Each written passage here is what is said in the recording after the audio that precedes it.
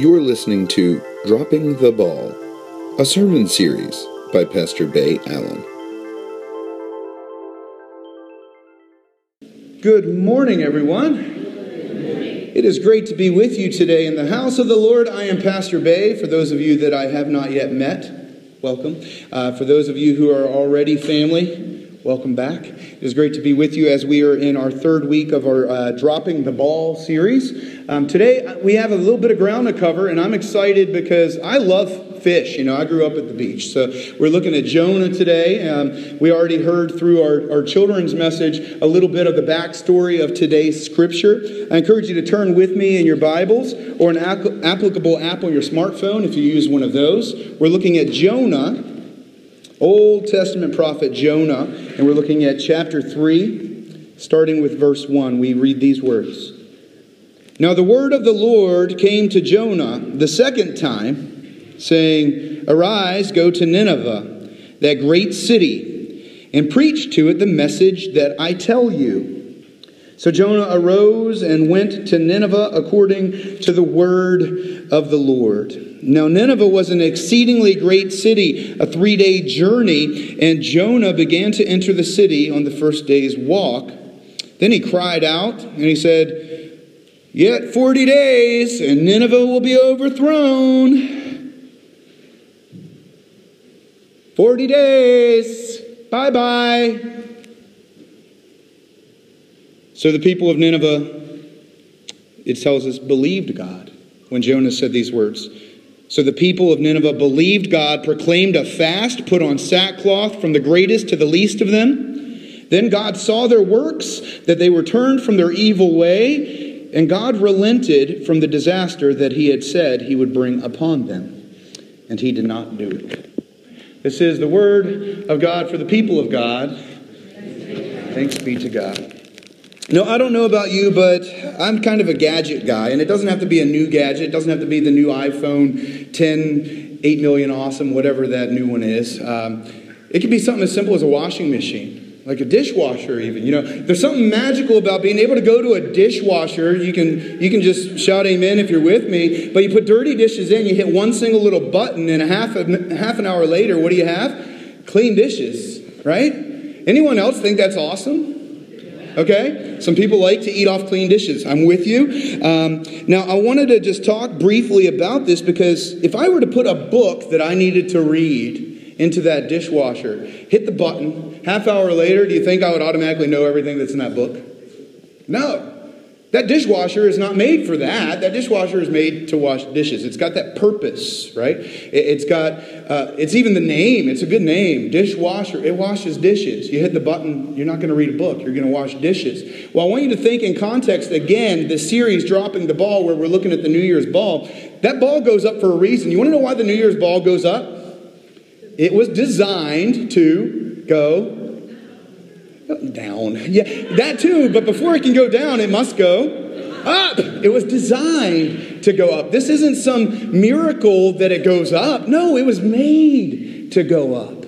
We look at it and we're like, oh, we're waiting for it to fall. Not even realize it had to go up. I want you to remember that today and during the next week to come as we finish off this series, because what goes up, next week we'll see, must go down. Today's sermon is called The Ball Goes Up. And what we're looking at is the way that a dishwasher washes. Now, have you ever used something that is opposite of what it was made to use? Or just goes against what it was made to, what its original purpose was? We just came off of winter. Any of you use a credit card ever to scrape ice on a car? It doesn't get you very far. In fact, it gets you on the phone saying, I need a new card, because it's just not made to scrape ice, right? Perhaps there's a wobbly chair. Any of you ever, stand on it? I'm not even gonna, no. But any of you ever stand on a wobbly chair to change a light bulb? Show of hands. Show of hands of those who are embarrassed that you actually did. Okay.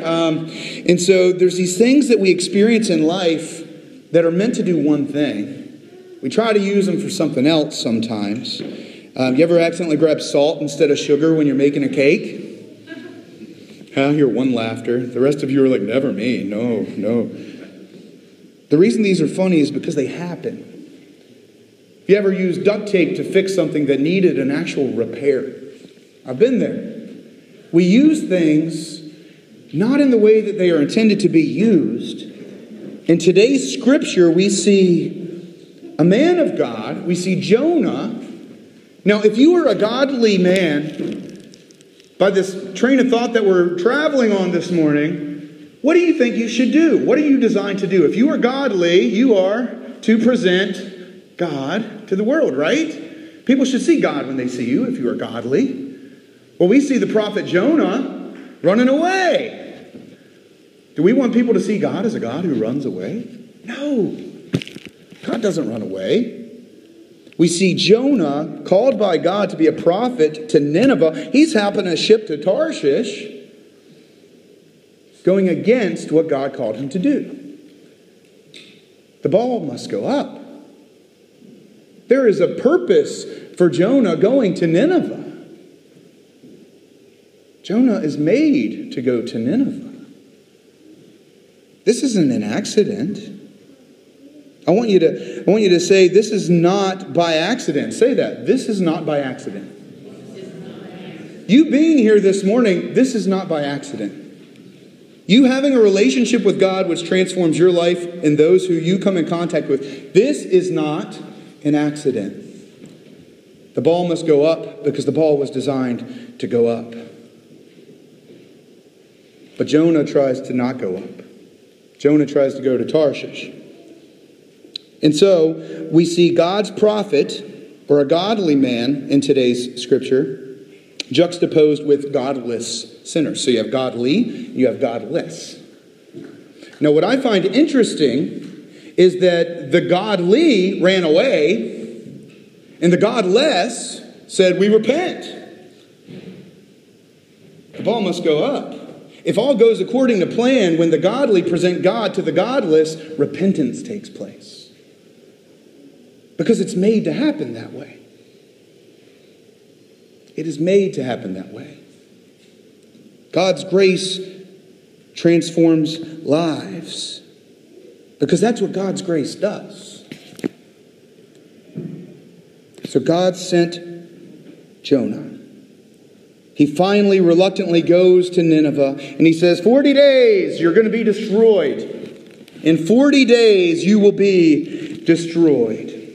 And let's read that one more time. So the people of Nineveh believed God, proclaimed a fast, and put on sackcloth from the greatest to the least of them. So I want you to realize this isn't lip service. They're not saying, oh God, I'm sorry. I shouldn't have done that. They are repenting. They've hit that button on their repentance machine, and they are in full-on repentance. They put on sackcloth. They are showing outwardly what they are expressing within. They're expressing outwardly what they hold within them. This repentance that is taking place within their bodies is now being expressed for everyone in the world to see. They are repentant. There's no question about it. I can look at that person and I say, that person is just full on in repentance. They are just kneeling and bowing before God. The ball must go up. If all goes according to plan, if the godly prophet brings the word of God, the godless sinner will repent. It's kind of in the design of things. It's kind of the design of grace. The repentant sinner. So I've looked at the godly prophet, the godless sinners. The third piece I want to talk about today in today's scripture is God. Where's God in the midst of this? Well, God is completely in the midst of this. And what we see is God does not only offer forgiveness. If we ask for it, God gives it. 1 John 1:9 says, if we confess our sins, He is faithful and just to forgive us our sins, purify us of all unrighteousness. That's a promise. That is a promise. What gets me in today's scripture is Jonah, the prophet of the Lord. Anyone ever do something for the wrong reason? Have you ever just done something for the wrong reason? You know, go tell your brother sorry. I don't want to tell my brother. Go tell your brother you're sorry. Sorry. You ever do something for the wrong reason? Maybe you were told to. Jonah didn't want to go to Nineveh. He didn't like the people of Nineveh. Jonah thought they deserved to get what God was saying. 40 days, bye-bye. Jonah was on board with that, finally. That's why he reluctantly went. He's like, yeah, 40 days. See you later. You're not going to be here in 40 days because you're evil. God's got it coming for you. That's what Jonah said. And he wanted to see it happen. He pulled up the best seat in the house up on a hillside so he could watch as the fire and brimstone rained down. But what happened? 40 days, you'll be destroyed. But they repented. They repented. So what did God do? What did God do? God relented. They repented of their sins. And so God relented and said, I'm not going to destroy you. How can I destroy these people who are crying out to me for forgiveness? God doesn't turn his back. God doesn't run away to Tarshish. God goes right into the heart of Nineveh and transforms lives. That's what God does. And he does it through godly people. And whether you think yourself as being godly or not, I believe you're here this morning and this is not an accident. I believe God works through his people to bring about a little bit of heaven on earth. To bring about a transformation that only comes from God. You're not here by an accident today. Perhaps you're here to hear this one encouraging word of you can carry the light of the world into the darkness and allow others to see. Maybe you need to hear that this morning. Right into the heart of your Nineveh, whatever that looks like. I'm going to leave you with just a few things. The big one is, if the ball must go up, if the dishwasher must wash dishes, as godly men and women of God, we are to bring God. We are to bring the good news, the gospel, news of salvation to the world. So I pray that you do it because the ball must go up. God needs you to bring that message. This is your ball. The ball must go up. Bring that message wherever God calls you to bring it. It's kind of a big deal. It's kind of why we as the church exist. The church is the one organization, I've said this many times, that is designed for people not yet a member. The church is made for people that aren't already members. The second thing I want to talk about is if all goes according to plan, repentance will take place. You may worry if I talk about God, nothing's going to happen. That's not for you to worry about. If all goes according to plan, if the godly proclaim God, the godless will repent. That's not on your turf. That's for the working of the Holy Spirit. That's for the working of God. Your part as a godly person of God is to bring the good news. And then repentance will take place.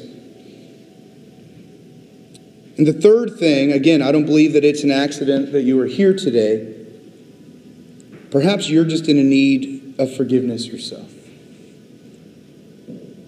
And perhaps in this moment, God is speaking to you. All have sinned and fall short of the glory of God. Perhaps you are in need of forgiveness. If you ask, you'll get it. If you ask, you will get it. Nothing that you have done. There is no darkness too dark. There is no depth too deep to keep you from God's love. If you need forgiveness, just cry out to God. And you'll get it. If we confess our sins, He is faithful and just to forgive us our sins and purify us of all unrighteousness. So this week, there may come a moment where you need to forgive someone. I challenge you to forgive them as you have been forgiven. Offer grace as you have been given grace. And I heard a quote, and I thought it was pretty profound, actually. And it came from a rather unlikely source. It came from Game of Thrones. And the quote is this: It's our enemies that we need to make peace with. It's not our friends. It is our enemies that we need to forgive. It is our enemies that we need to make peace with. I pray that you forgive as you have been forgiven, because this ball must go up. Would you pray with me? Dear God, we thank you for your grace, for your mercy, for when we warrant destruction and, we don't even deserve 40 days. But we call out, we cry out, we repent, and you show us grace. You show us love. You forgive. And like the snow, you cover over that multitude of sins with your love. And you call us your own. You cloak us in righteousness. You give our feet these boots that we can walk out into the world and proclaim your goodness to others. We thank you for that opportunity. I pray that you will create in us a clean heart and renew a right spirit within us, so that when we are the prophet that you are calling, even if we don't feel like it, that we go when you say go. And that we show others a love that only you can show. Make us to be your instruments of peace, mercy, and love. In the name of Jesus Christ our Lord.